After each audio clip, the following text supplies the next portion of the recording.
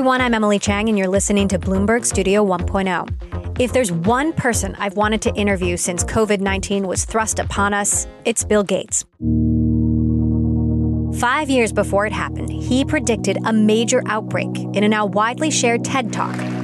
If anything kills over 10 million people in the next few decades, it's most likely to be a highly infectious virus. He also said we wouldn't be ready for it, and he was right.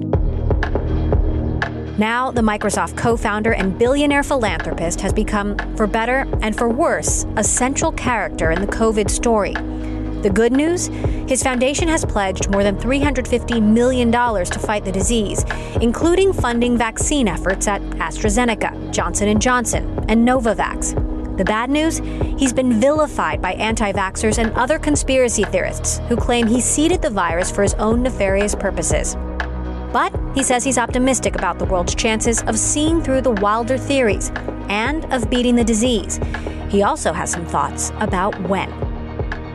This is my conversation with Microsoft co-founder and co-chair of the Bill and Melinda Gates Foundation, Bill Gates. You warned about a pandemic like this years before it happened, and your warnings are forever etched in my brain. Now that we are here, what do you see happening next? How bad does it get, and how long are we in this for? Well, fortunately, the innovation in diagnostics, therapeutics, and vaccines will get us largely out of this by the end of 2021. The therapeutics will start to cut the death rate, but the true end comes when, between natural infection and the vaccine, we have this herd immunity. And for rich countries, sometime next year, ideally in the first half. So we're going to be okay? Is that what you're saying? Well, we're certainly going to be okay. We're lucky this one wasn't a more fatal disease. I do think this time we'll pay attention and, have the same type of practice and preparation. Some countries, did very, very well. The U.S. Did not. So your foundation has given more than $350 million now to fight COVID. You are backing a South Korean vaccine in particular. Why that vaccine? And are there any other vaccines out there that look promising to you? We're behind a lot of different vaccines. We're funding manufacturing capacity in many different sites, particularly for AstraZeneca, Johnson & Johnson, and Novavax. We may do that for some of the other vaccines, but those are the ones that are the most scalable, low cost, because we're trying to make sure we can end it not just in the rich countries, but also in the developing countries, and that benefits everyone if we achieve that. We're even asking the U.S. to contribute like they've done with other global health crises, which so far they haven't gotten around to that.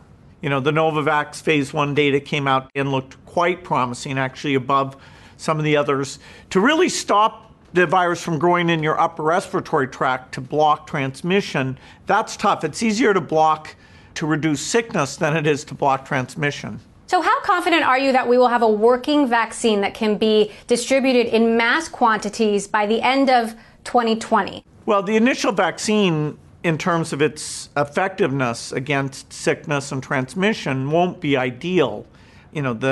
The phase 3 primary endpoint is for 50% effectiveness, and it may not have the long duration that one of the later constructs will. So some of those, particularly the more expensive ones, will mainly be used in the rich countries as a bit of a stopgap. We'd be lucky to have much before the end of the year, but then enough will complete that during the first half of next year, a number are very likely to get approved, and then we need to scale up. We need billions of doses to get the places that have a hard time doing the sheltering and are already so poor that the economics effects are quite dramatic. And so it's the biggest challenge the global health community's ever faced. I think we'll rise to it, even though the right investments were not made. And in the case of the U.S., at least, the lack of organization around testing and trials has been very disappointing.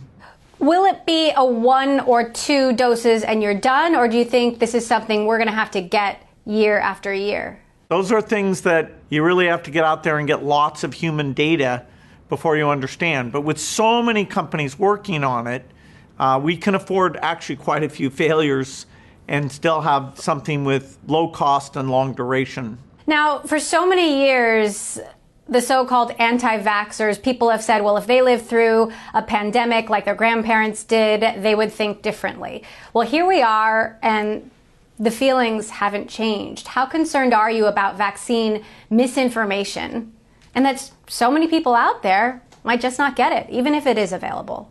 Yeah, I remember when the 2 times I was in the White House, I was told I had to go listen to anti-vaxxers like Robert Kennedy Jr.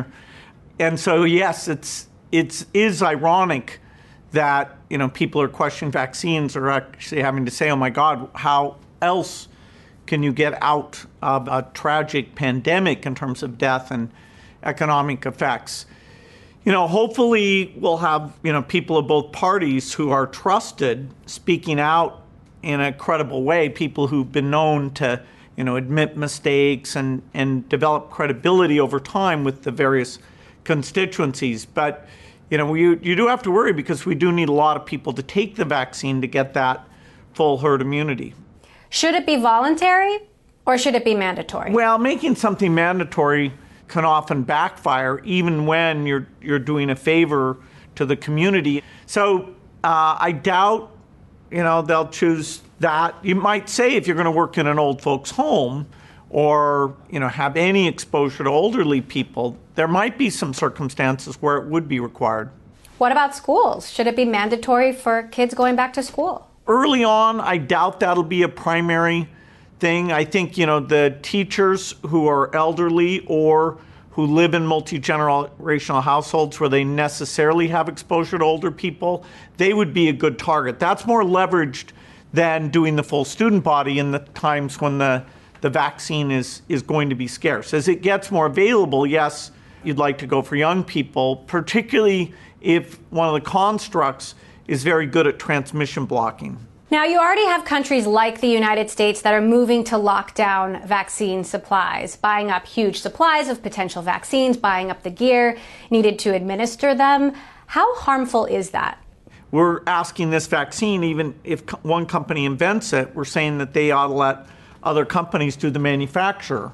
I think it's really exemplary that a number of companies have committed to make this a non-profit activity, just break even, and for the poorest countries, just get their marginal cost. So we're part of funding those extra factories being built at risk, and so they'll be standing by for that approval.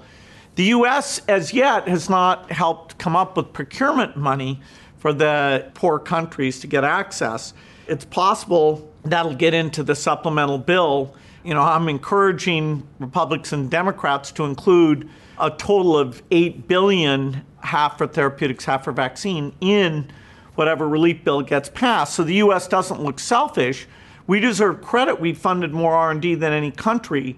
But on factories and procurement, we've only taken care of ourselves. If we just add this, which is less than 1% of the bill, then it's a typical U.S. picture where we show up strategically, humanitarianly, and to help ourselves to avoid the disease coming back in a super effective way. Does the foundation have any specific plans to help get it to developing countries that are not as advantaged as we are? Yes, our foundation, the thing we've had the most success at is getting vaccines that were only in the rich world and getting them to all the children of the world. And that's why childhood death rates have been cut from about 10% of all the kids that are born now down to about 5%. And so every call I'm on with the pharma leaders, the country leaders, trying to get the U.S. to put up some procurement money in this bill, it's all with this goal of, hey, it shouldn't matter if you're rich within your country or between countries. We need everybody to be protected, and that's going to mean some meaningful part of the population getting the vaccine. We talk a lot about vaccines, but less about therapeutics. What are you seeing in terms of promising treatments out there for this horrible disease? I wonder if drugs are going to play a more important role here than we know. Oh, absolutely. And it's easier to trial drugs, although the U.S. has been very disorganized on this. We used a UK trial that we funded part of to prove out dexamethasone. Gilead had enough proof on remdesivir to move ahead with that. There's 2 other antivirals coming that actually are orally available, so better in some respects. There's monoclonal antibodies coming, and then there's quite a few additional immune modulators. And so between those different classes of drugs, we should be able to drop the death rate a lot. It's already dropped quite a bit as doctors have realized not to use the ventilator as much, to use oxygen earlier, to use the prone position, and the 2 drugs, dexamethasone and remdesivir, that we have. But before the end of the year, we'll have monoclonal antibodies, and those could be quite dramatic in their benefits. There's a lot of bad information about therapeutics out there. Debunk some of the myths for us, hydroxychloroquine being one of them. This is an age of science, but sometimes it doesn't feel that way. The idea is about testing and hydroxychloroquine.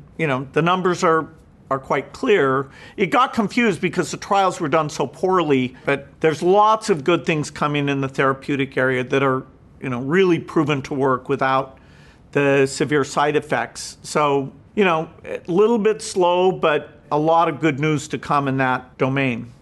There are some raging internet conspiracy theories out there about you wanting to implant chips in people via a vaccine, and you are the center of some, frankly, ludicrous narratives. Does that upset you personally? How do you feel about all that? Well, it's kind of strange because they take the fact that I'm involved with vaccines. That part's true. It involves saving millions of lives for lots and lots of different diseases, including HIV and malaria. They just reverse it, that instead of giving money to save lives, I'm, making money to get rid of lives. So just by inverting it and ascribing ill intent, it takes this complex situation that was unexpected and may, make it feel like it's more understandable. If that stops people from taking the vaccine or, looking at the latest data about how they should behave, including wearing a mask, then that's a big problem. I wouldn't have expected this. It's just a bit strange that it's been politicized and the conspiracy people have had a heyday. So you do worry that it could potentially deter people from being vaccinated? Oh, absolutely. I mean, we see that with measles deaths, where you'll get a community that's sort of anti-vaccine, and if measles gets in there, then kids die. You're listening to my conversation with Bill Gates, co-founder of Microsoft and co-chair of the Bill and Melinda Gates Foundation. Up next, President Trump is forcing Chinese-owned social media sensation TikTok to sell to a U.S. buyer, and Microsoft has raised its hand. The former Microsoft CEO weighs in on that and the recent tech antitrust hearings, having been in the same hot seat that the CEOs of Amazon, Apple, Facebook, and Google are in now. I'm Emily Chang, and this is Bloomberg Studio 1.0.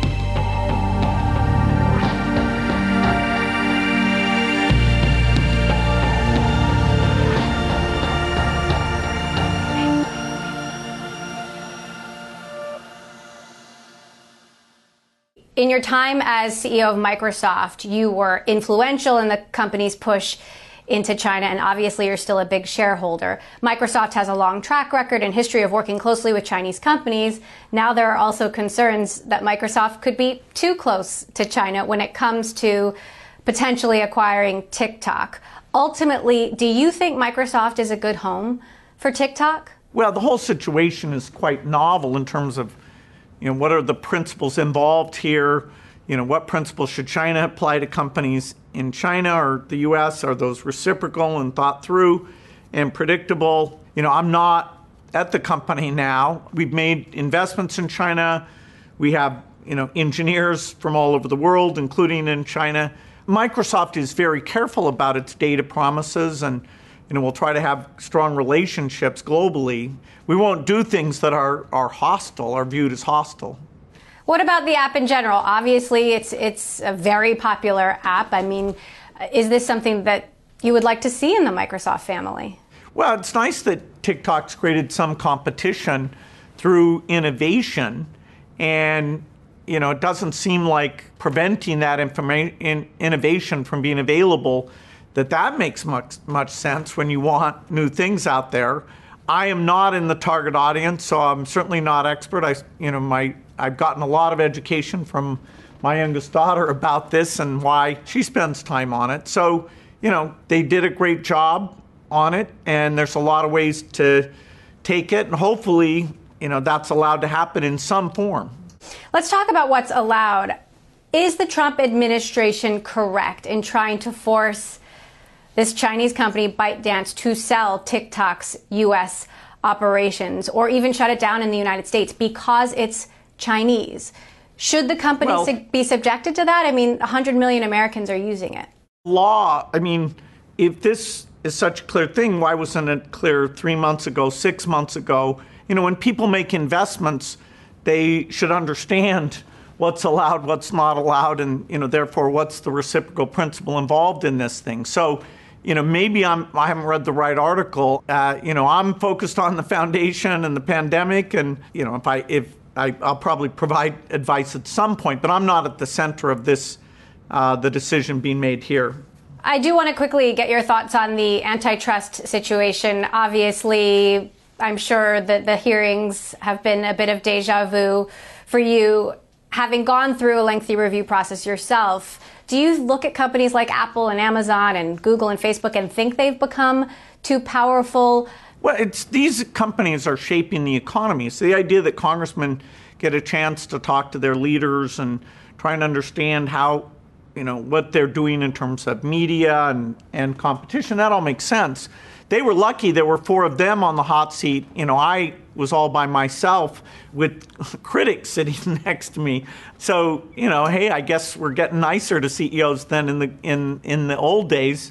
I always felt going to Washington and talking about our values and what we did was helpful, particularly, through this pandemic where these companies have done so well. Now understanding, what's it like to be an entrant into these markets. There's legitimate issues there that, in a kind of a scattershot way, did get raised.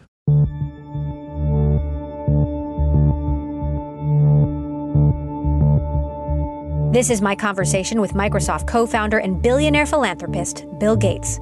Coming up, his worst case, best case outlook as the world continues to weather a global pandemic, and how post-pandemic governments should plan for what he calls a disaster that could be even bigger than COVID-19. I'm Emily Chang. This is Bloomberg Studio 1.0. Stay with us.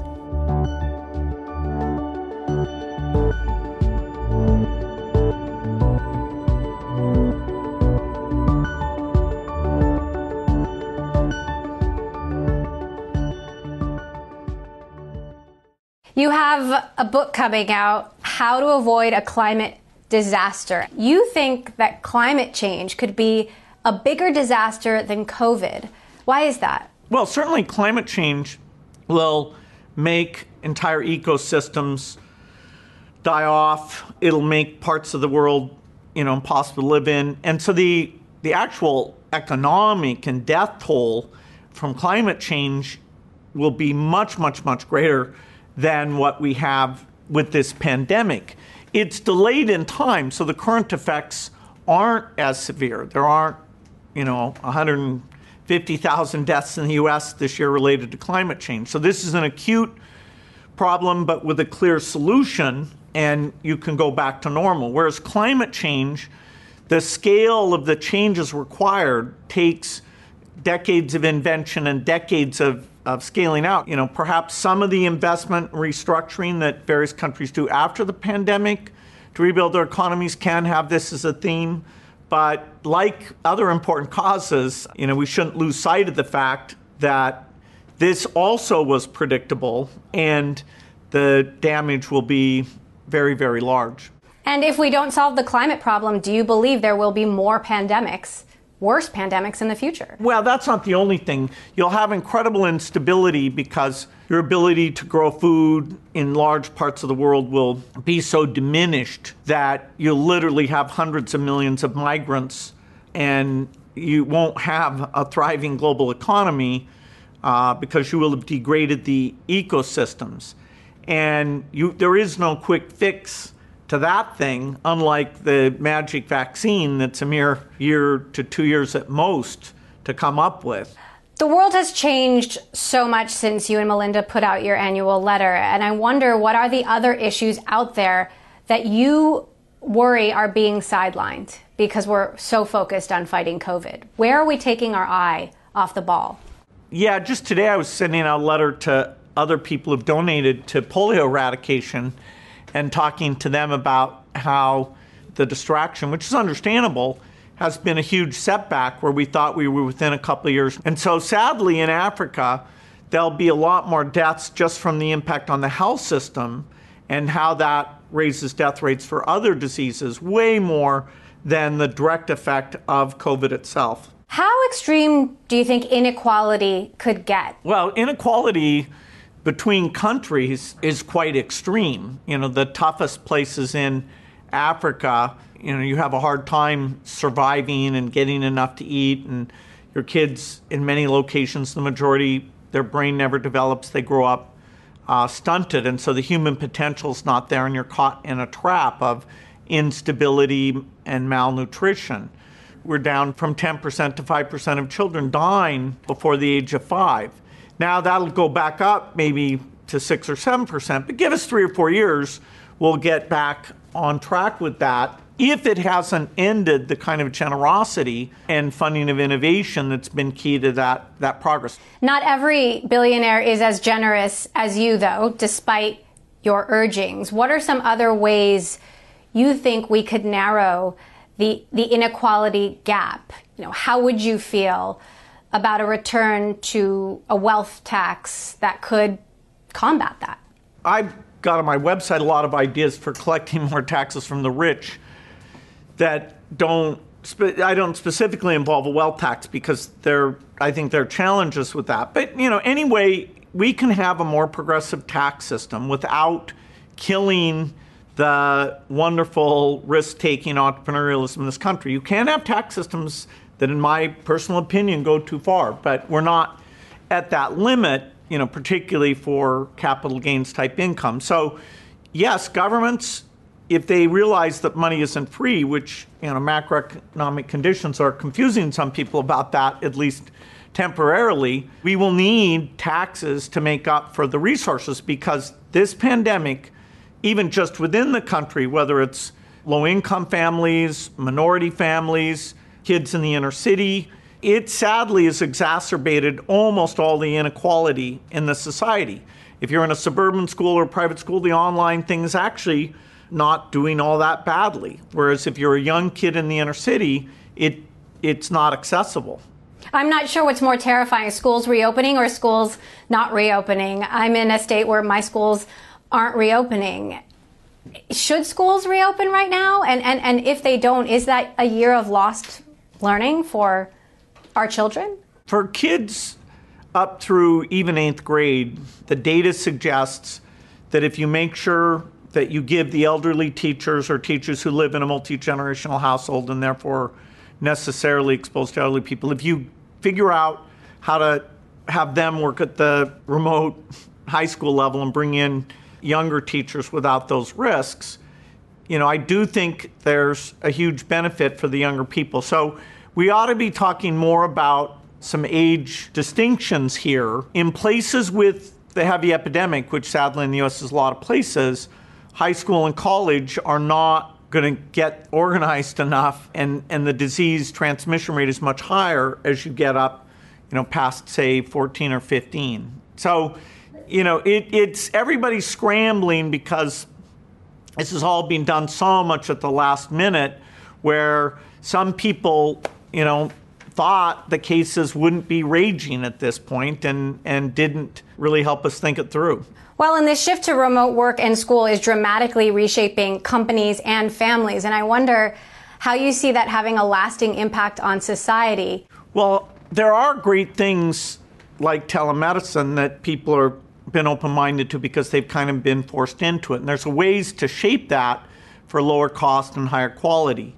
The notion broadly of how many office workers need to go into the office, which weeks, which days, how many hours, that's going to get a really big rethink business by business. And, you might reduce the total commercial space needed pretty dramatically and take some pressure off of these inner city cores where the rents and traffic are very problematic. And so we're not going to do as much business travel, I don't think, because people have been forced to learn Zoom and Teams, and the R&D on those things is going to make them way better, even just a year from now than they are right now. I've been following how Melinda has been talking about the impact this is having on women and families. She's been very outspoken about how you and her have navigated work-family life. And I'm curious how you're navigating this time. There's this feeling in the home of whose job is more important, mom's or dad's. How do you answer that question? Well, I'm very good at doing the dishes. I'm not as good at preparing the food. So hopefully some specialization kicks in there. Our kids are older, so we're really lucky we've actually gotten more time with them than we would have under normal circumstances. And obviously, we have a lot of room in our house and a great internet connection. So our case is atypically nice, and I've tried to make sure it's not loading her. But I think it's great she's speaking out, because if you're a single parent, if you're in a small space, this is a hugely difficult thing, and it's even hard to measure how tough it's been, for those without what we're lucky to have. Worst case scenario for where we are in a year, and what's the best case? Well, the best case is that it's largely gone through natural immunity and vaccine-driven immunity, and that we take this lesson and get ready for the next thing, and that we are able to get most of the jobs back and get eventually the economy back to where it was in January. Will that take 1 or 2 years? That's certainly within the realm of possibility. The worst case is the disease is still raging, but because I get hands-on with the therapeutic advances, vaccine advances, I don't think at the end of 2021, certainly in the developed countries, that will be the case. I admit I didn't expect tests being paid for that come back 4 days late. Who came up with that? They've been told every day, but they won't admit that the system is perverse.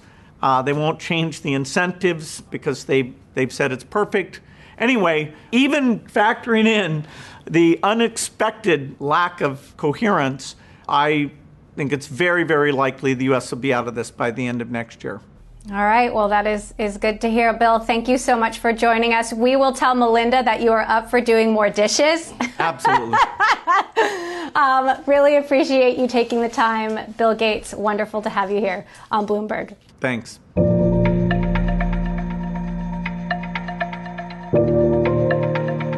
Bloomberg Studio 1.0 is produced and edited by Kevin Hines. Our executive producer is Candy Chang. Our managing editor is Danielle Culbertson, with special help from Mallory Abelhausen. I'm Emily Chang, your host and executive producer.